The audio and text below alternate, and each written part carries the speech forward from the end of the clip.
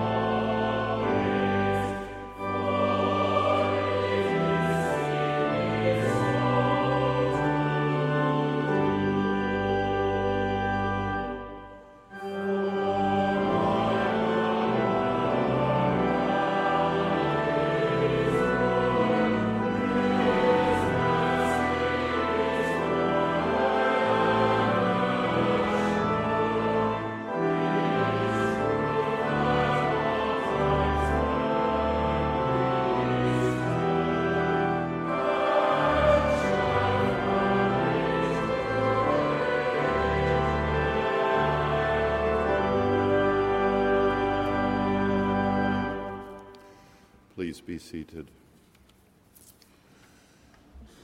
We gather as people of faith, as Christian people, come Sunday morning to worship. It is a privilege and a joy and an honor to gather together in ordered worship. We do so this day coming, as we do to begin each week, in a moment of quiet and of confession of sin, to bow, to pray silently, recognizing our fragility and our mortality. As we do so, we remember the words, the guiding, wise words of Marilyn Robinson. Theologians talk about prevenient grace that precedes grace itself and allows us to accept it. I think there must also be a prevenient courage that allows us to be brave. That is, to acknowledge that there is more beauty than our eyes can bear, that precious things have been put into our hands, and to do nothing to honor them is to do great harm. And therefore this courage allows us, as the old ones said, to make ourselves useful. It allows us to be generous, which is another way of saying exactly the same thing. Let us bow, let us pray, in the Spirit, as the choir guides.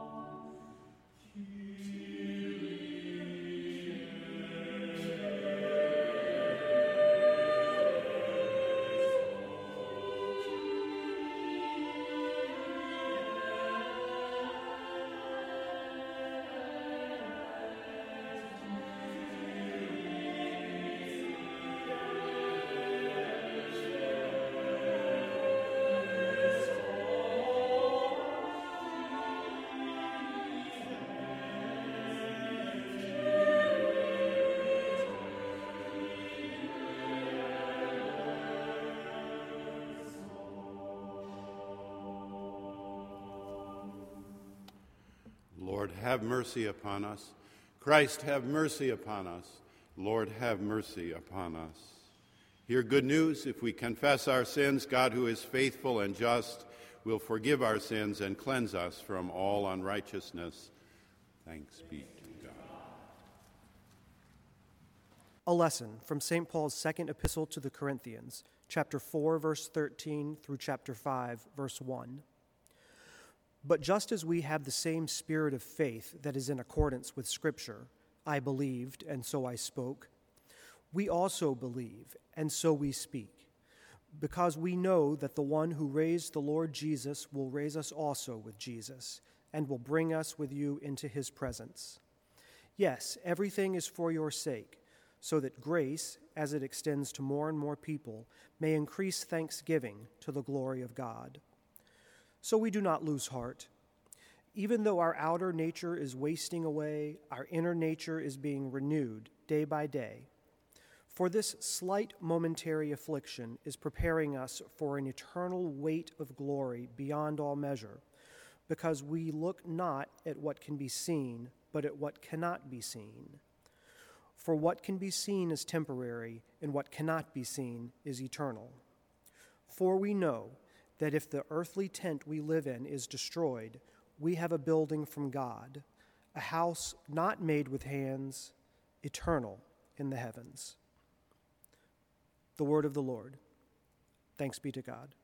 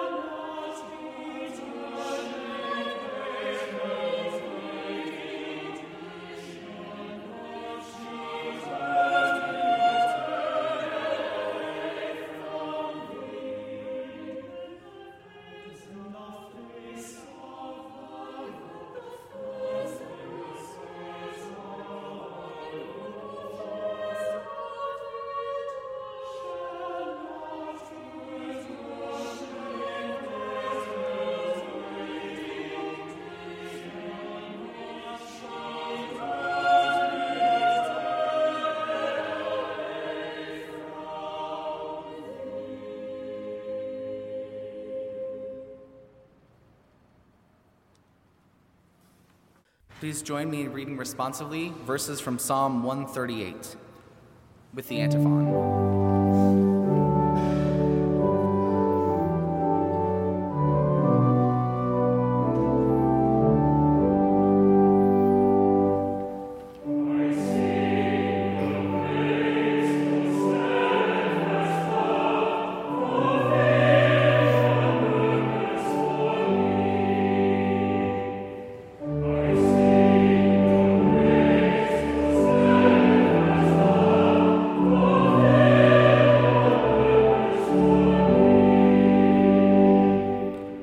I give you thanks, O Lord, with my whole heart.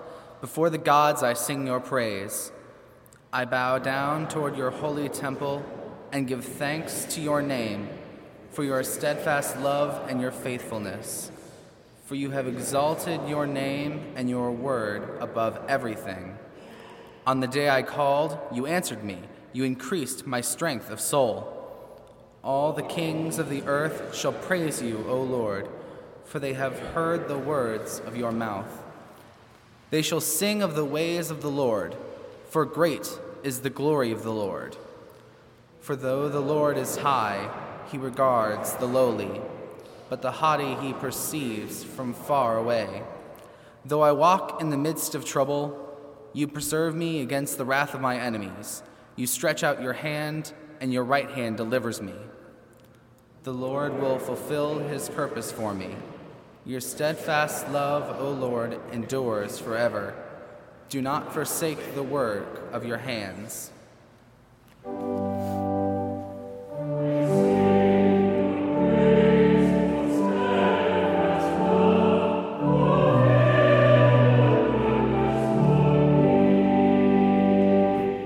And now please rise for the singing of the Gloria Patri and the reading of the gospel lesson.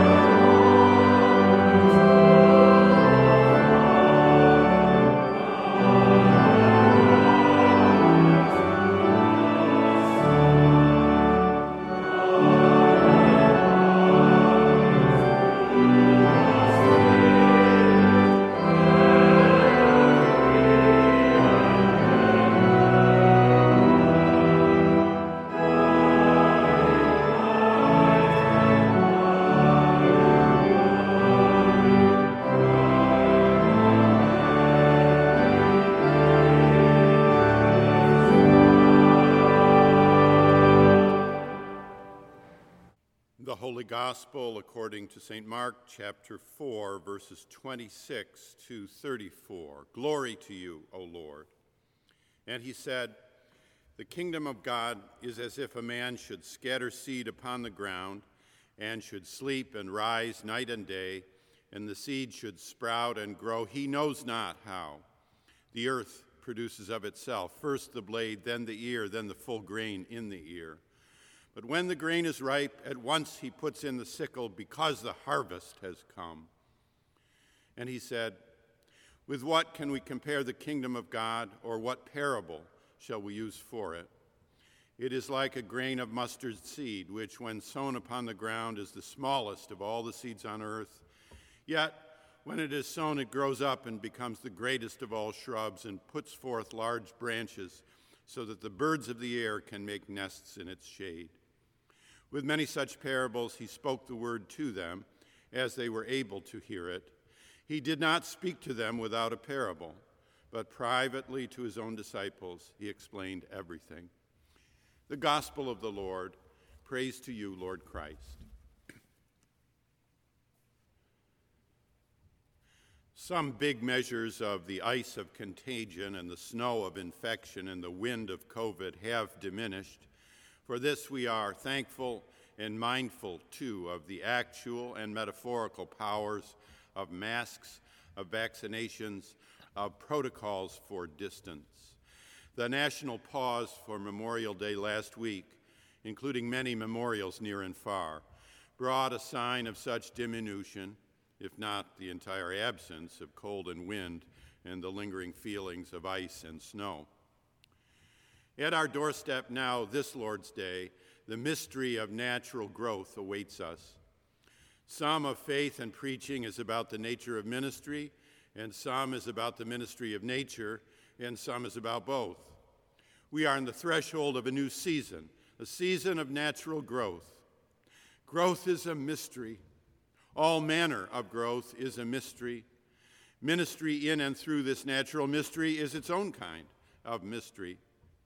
Somehow, together, we have weathered a hard and bitter 15 months. Somehow, together, we have done something hard together. How shall we think of this? What may we most want to remember or not to forget about this shared drama and trauma? What has this hard, cold, shattering shared experience taught us? When someone stops you on the street or over a meal or on the church doorstep and asks, "What is your COVID story?" How will you start off, and what will you say? What is the first thing that comes to mind, and how will you put it? I invite you to tell someone sometime, or offer it in a meditative prayer sometime, or write it down in a poem sometime. Te invito. Jesus taught in parables, teaching not without such, according to our Holy Scripture this Lord's Day. Some were parables of the mystery of growth, growth of the ministry of nature alongside the nature of ministry. We are close today to the very voice of Jesus of Nazareth in the parable served by St. Mark chapter 4. One example to stand for a dozen. So that the birds of the air can make nests in its shade. But birds of the air? But what other kinds of birds are there? This is a Semitism, a sign of the Aramaic substrata of the passage, the closeness to the very voice of Jesus 2,000 years later. A mystery, too. This is a mystery, too. Around us this coming month, nature performs her ministry to our succor. May this ministry of nature nudge us toward a fuller enjoyment of our own, in whatever walk of life, nature of ministry. And the seed should sprout. He knows not how. How shall we understand these holy words, ancient and potent? We shall need to prepare for the work on these words high and lifted up in our Lord's parable in St. Mark. To get up high, we need a reliable scaffold. Before you work high, you build a scaffold to get yourself up there. Over the past years, one of the most interesting church-related figures, town by town, was the steeplejack, a person hired to go up high and fix things. Steeplejacks famously and normally do not use a scaffold. They use rope and pulleys, and they rightly earn a good salary. As one joked to me, sort of quoting scripture and speaking of the dangers of height, Jesus said, "Lo, I am with you," meaning, he continued, "Up high, you are on your own." Our smaller churches hired steeplejacks for the minor tiling, shingling, painting, and other repairs required of small church steeples on small steeple churches. One was squat enough, the church, not the jack, that he could go up by ladder. Later churches had taller steeples. The trustees sometimes tried to get by with a steeplejack every time repairs were needed, but most times, no, they needed to spend more. Once a section of copper plate fell off the steeple onto a university neighborhood street. Exposure, liability, acts of God, randomness, these words appeared in sermons later that month. Thankfully, no one was hurt. Scaffolding went up the next week and stayed up for several expensive days. Both the interior and exterior spaces of churches require endless attention. As with the care of the human body after a certain age, the motto for such care must be maintenance, maintenance, maintenance. Interior, like exterior scaffolding, also comes at a price. There are, as you sense, other sermons right here in the wings, as it were, which we will leave aside for now. Sure, you prefer to change light bulbs and paint ceilings with a huge step ladder and a fearless trustee or hired painter? Sure, but the higher the nave, I refer you to the adage above. Lo, I am with you, not high. Even before any paint is spilled and even before any long-lasting bulbs are replaced, there is work, there is cost, there is meaningful preparation. Something similar is afoot in preaching. The preacher either swings in the breeze like a steeplejack if the matters of interpretation are low fences, but if the height is greater, scaffolding is needed. What you see when the work is done is the steeple repaired, the roof replaced, the paint, both coats applied, the bulbs changed. But before all that, there has been scaffolding up so that the work could be done. Today, that is our work, to prepare for Mark. We come this morning to the interpretation of Mark 4. Mark requires scaffolding. We cannot begin to work until we have some place to stand. No light bulbs will be changed until we can reach the fixtures. So come and help me a little with the scaffolding this morning. As Mr. Courts so ably reminded us last week, we know not who wrote Mark, only his name. He wrote for a particular community whose location and name are also unknown. He even mentions by name members of his church, Alexander and Rufus, chapter 15:21. The book is meant to help a community of Christians. It is written to support and encourage people who already have been embraced by faith. While it purports to report on events long ago in the ministry of Jesus, its main thrust is toward its own hearers and readers 40 years later. So it is not an evangelistic tract, and it is not a diary, and it is emphatically not a history. You will want to know what we can say then about Mark's community. If the community gave birth to the gospel, and if the community is the primary focus of the gospel, and if the community is the gospel's intended audience, you would like to know something about them. For one thing, the community is persecuted or is dreading persecution, or both. Jesus suffered, and so do or so will you. This is what Mark says. This gospel prepares its hearers for persecution. For another thing, the church may have been in or around Rome or possibly somewhere in Syria. It is likely that Mark was written between 69 and 73 CE. For yet another thing, Mark's fellow congregants, fellow Christians, are Gentiles in the main, not Jews. He is writing to this largely Gentile group. He writes for them neither a timeless philosophical tract nor an ethereal piece of poetry. His is rather a message on target. Further, Mark's composition, editing, comparison, saying combination, style, and Christology all point to Mark as the earliest of our Gospels. Pause over the word gospel. You have heard the word many times and know that it means good news. It is an old term. You can compare it to ghost. Gospel is to good news as ghost is to spirit, you might say. Mark calls his writing a gospel. He creates something new. Mark is a writing unlike any other to precede it, any other.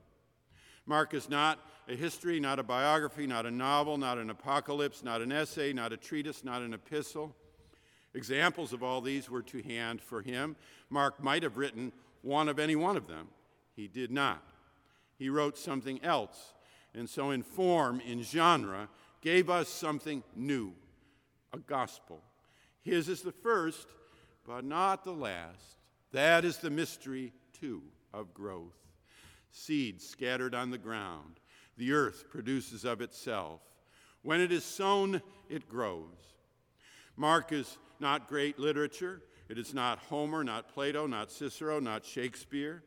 Nor is the Greek of the gospel a finely tuned instrument. It is harsh, coarse, and common. The gospel was formed in the life of a community as described earlier. Its passages and messages were announced as memories meant to offer hope. Its account of Jesus in healing and preaching and teaching all the way to the cross and beyond is offered to a very human group of humans who are trying to make their way along his way. That is, the gospel is a record of the preaching of the gospel. To miss this or to mistake this is to miss the main point of the gospel. It is in preaching that the gospel arrives, enters, feasts, embraces, loves, and leaves. It is in preaching that you may hear something, perhaps today, that makes life meaningful, makes life loving, makes life real. It is in preaching that the Gospel of Mark came to be as a community over time, heard and reheard, remembered and rehearsed as the story of Jesus crucified, his past, and risen, his present.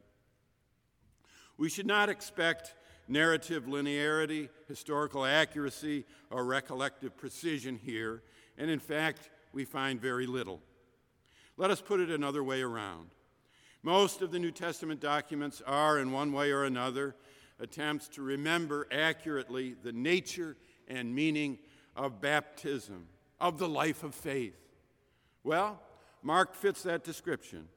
What does it mean, here and now, to be a person of faith?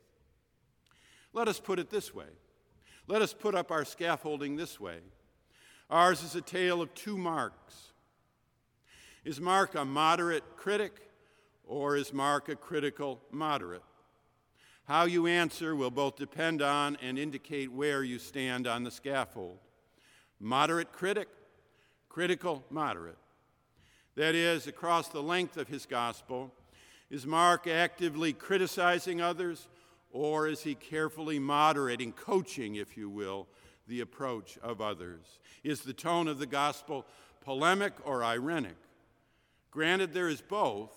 When the chips are down, as they are today in chapter 4, which scaffold matters most? Mark is clearly an apocalyptic writing, although clarity about this has only fully emerged in the last few generations. Mark expects the end of all things in his own time, and so the Markan Jesus so instructs his followers. In fact, Mark expects the culmination of all things soon, and very soon. To this coming dawn, Mr. Courts so ably referred a week ago. In this regard, and in regard to his understanding of the cross, Mark has some congruence with the letters of Paul. Given this apocalyptic perspective, is Mark a critic or a coach? Critic or coach? The first option, Mark the moderate critic, was most piercingly presented almost 40 years ago. First, let me give you the outline of the planking in this part of the scaffold, and then let me tell you about the carpenter. On this view, Mark combats a view of Jesus that will not accept his suffering, his crucifixion. Long after the events of Calvary and Golgotha, spirited and strong people singing a happy song have caused the earliest church to forget their baptism or its meaning. They expect ease, spirit, joy, and soon a conquering victory over all the plagues that persecute them. To this, Mark says, no. To say no, Mark remembers in delicate detail the story of Jesus' passion, relying on a source, a document he has probably inherited. To say no, Mark pointedly shows the ignorance and cowardice of Peter at Caesarea Philippi and in Jerusalem. To say no, Mark criticizes, diminishes the miracles of Jesus, letting them wind away to nothing as the gospel progresses. To say no, Mark describes the disciples as dunces. They didn't understand it, and neither do you, he says. Mark stays within the fold of the inherited story of Jesus, the gospel of teaching and passion of Galilee and Jerusalem, including our parable today. But he does so as a moderate critic of those who are unrealistic about the suffering that continues, from which the gospel does not deliver any more than Jesus had been delivered from the cross. Saved, yes. Delivered, no. On this view, at the heart of Mark, there is a bitter dispute in earliest Christianity about what constitutes discipleship, baptism, and Mark is out to prove his opponents wrong. As with the alternative, there is plenty of evidence to support this sort of scaffold. One person who most powerfully presented this view is a dear friend In fact, he was our immediate predecessor in our Rochester church. Our 11 years in that pulpit immediately followed his 17. He's a Methodist minister who did his doctoral work at Claremont. It has taken some decades for the force and power of his argument to stand up and stand out in comparison to the work of others. Ted Whedon wrote, "Jesus serves as a surrogate for Mark, and the disciples serve as surrogates for Mark's opponents. The disciples in Mark are reprobates." The second option, another scaffold, has Mark, the critical moderate, has in a way been present for a longer time, and one could say is still the more dominant, the majoritarian position. The culminating presentation of this position is in a 2-volume Anchor Bible commentary. The author was once on the faculty of Boston University School of Theology, Joel Marcus. On this view, things in Mark's community are not so much at daggers drawn. There are differences, to be sure, but the disagreements are differences among friends. The Markan coaching does not face strong spirit people committed to an idea of the divine man. Mark is not so negative about miracles. The disciples are mistaken but not malevolent. The titles for Jesus are not so telling or convincing. The real trouble is not so much in the community itself, perish the thought, but outside among the potential deceivers of the church. Hence, on this scaffold, Mark has the job of more gently reminding his hearers of the cross, of suffering, of discipline, of the cruciform character of Christianity as a moderate, a critical moderate, but a moderate, a coach, more than a critic, a critical moderate. We have a hard time imagining our faith tradition was born out of serious conflict. It is like family stories. We really don't like to imagine that our family tree is littered with broken branches, dead limbs, crooked roots, and Dutch elm disease. We like the picture of the palm tree, majestic and free. The second option appeals to our sense of pride in our Christian heritage. It is a more pleasing view. But the former, Whedon's Mark, is over time the stronger scaffold, and what we need from a scaffold is not presentation but reliability, not beauty but strength. Here is where my feet come down. Marcus appeals to my heart, what I wish were true or truer, but my mind trusts Whedon, and our passage today is a case in point. From the vantage point of this scaffolding, the key verse this morning is 4:29. When the grain is ripe, at once he puts in the sickle because the harvest has come. That is, there comes a time of completion, of testing, requiring not just coaching, but also, and more so, warning. Listen this summer for the warning in Mark more than the encouragement. Listen this summer for the warning in Mark more than the encouragement. Listen for the critic, not just the coach. The ministry of nature is meant to prepare us for the nature of ministry. The parables of seed and growth are meant to prepare us for those challenging moments of growth that still lie ahead. As individuals and as communities, we prepare and need to prepare for the challenges, the harvests of the future. And friends, there are serious challenges ahead. There are riveting, sobering, critical challenges ahead of us in the country, around the globe, and in our churches this year to come. Challenges for you, your community, your nation, its constitution, and its bedrock foundation in truth and freedom. Listen for the warnings this summer in Mark.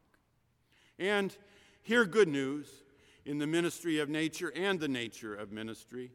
The church is alive, the future is open. Love waits to fill the human heart, every human heart. The seed sprouts, we know not how, foretastes all of heaven. And if the heavenly banquet has this menu, perhaps we need over these few earthly years to acquire a certain test for certain things like faith, like hope, like love. Just a little friendly critical warning. So, dear friends, then travel with a little imagination. Imagine Eucharist at Marsh Chapel. Stand to sing, pause to reflect, step out into the aisle, look at and look past Abraham Lincoln and Francis Willard, receive cup and bread, bread and cup, kneel at the altar to pray, stand in communion with the communion of saints. Here is the bread and cup of friendship. Imagine a congregation reciting together a creed, a psalm, a hymn, a poem. Imagine, if you are willing, a congregation currently in diaspora, but just now by the words spoken and heard, a gathered and thus addressable community, you and I and all together, able to prepare for the challenges, the harvests of the future, able to prepare for Mark. Sursum corda, lift up your hearts.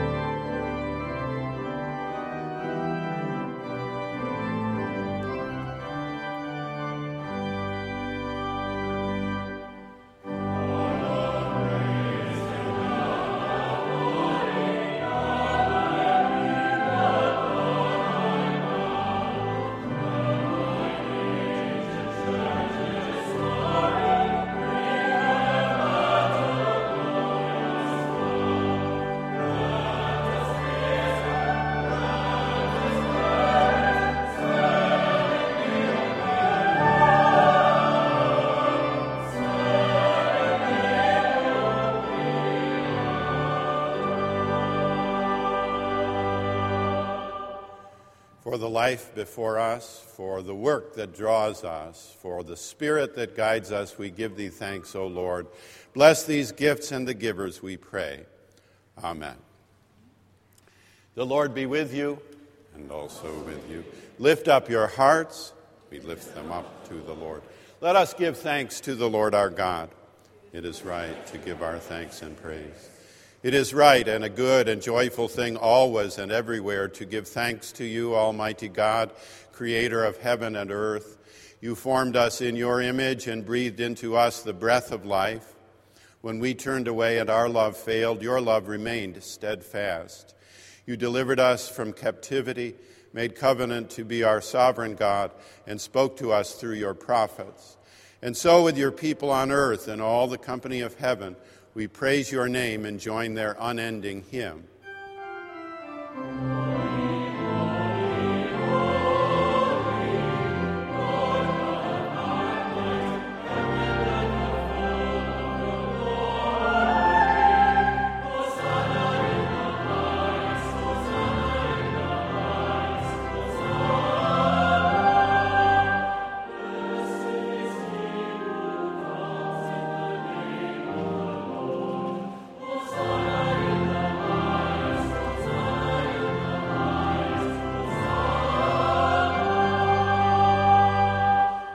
Holy are you, and blessed is your Son, Jesus Christ. Your Spirit anointed him to preach good news to the poor, to proclaim release to the captives and recovering of sight to the blind, to set at liberty those who are oppressed, and to announce that the time had come when you would save your people. He healed the sick, fed the hungry, and ate with sinners. By the baptism of his suffering, death, and resurrection, you gave birth to your church, delivered us from slavery to sin and death, and made with us a new covenant by water and the Spirit. And when the Lord Jesus ascended, he promised to be with us always in the power of your word and Holy Spirit. On the night in which he gave himself for us, he took bread, gave thanks to you, broke the bread, gave it to his disciples, and said, "Take, eat, this is my body which is given for you. Do this in remembrance of me." And when the supper was over, he took the cup, gave thanks to you, gave it to his disciples, and said, "Drink from this, all of you. This is my blood of the new covenant, poured out for you and for many for the forgiveness of sins. Do this as often as you drink it in remembrance of me." And so, in remembrance of these your mighty acts in Jesus Christ, we offer ourselves in praise and thanksgiving as a holy and living sacrifice in union with Christ's offering for us as we proclaim the mystery of faith.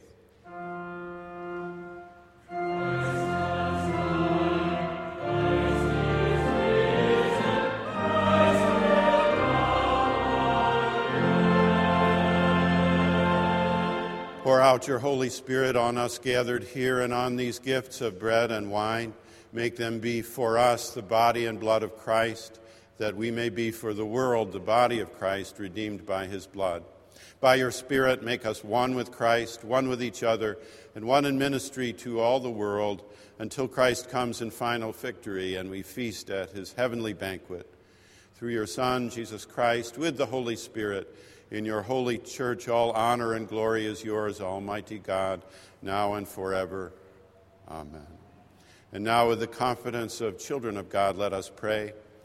Our Father, who art in heaven, hallowed be thy name. Thy kingdom come, thy will be done, on earth as it is in heaven. Give us this day our daily bread, and forgive us our trespasses, as we forgive those who trespass against us. And lead us not into temptation, but deliver us from evil. For thine is the kingdom, and the power, and the glory forever. Amen.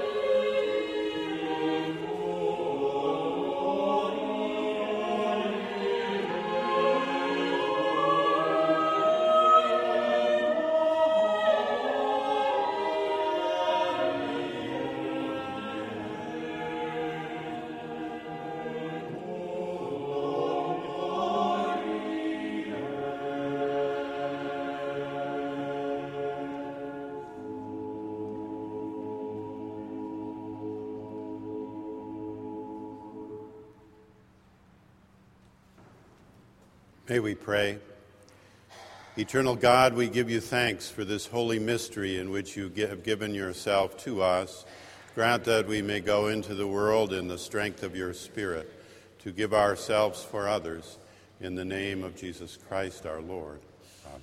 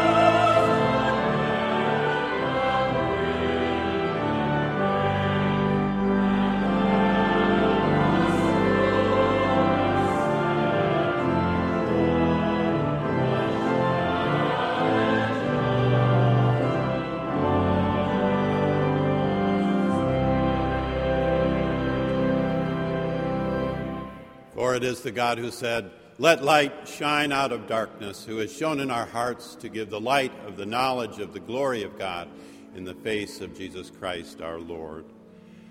O Lord, we beseech thee, bless us and guide us in the days to come, in grace and mercy and peace. Amen.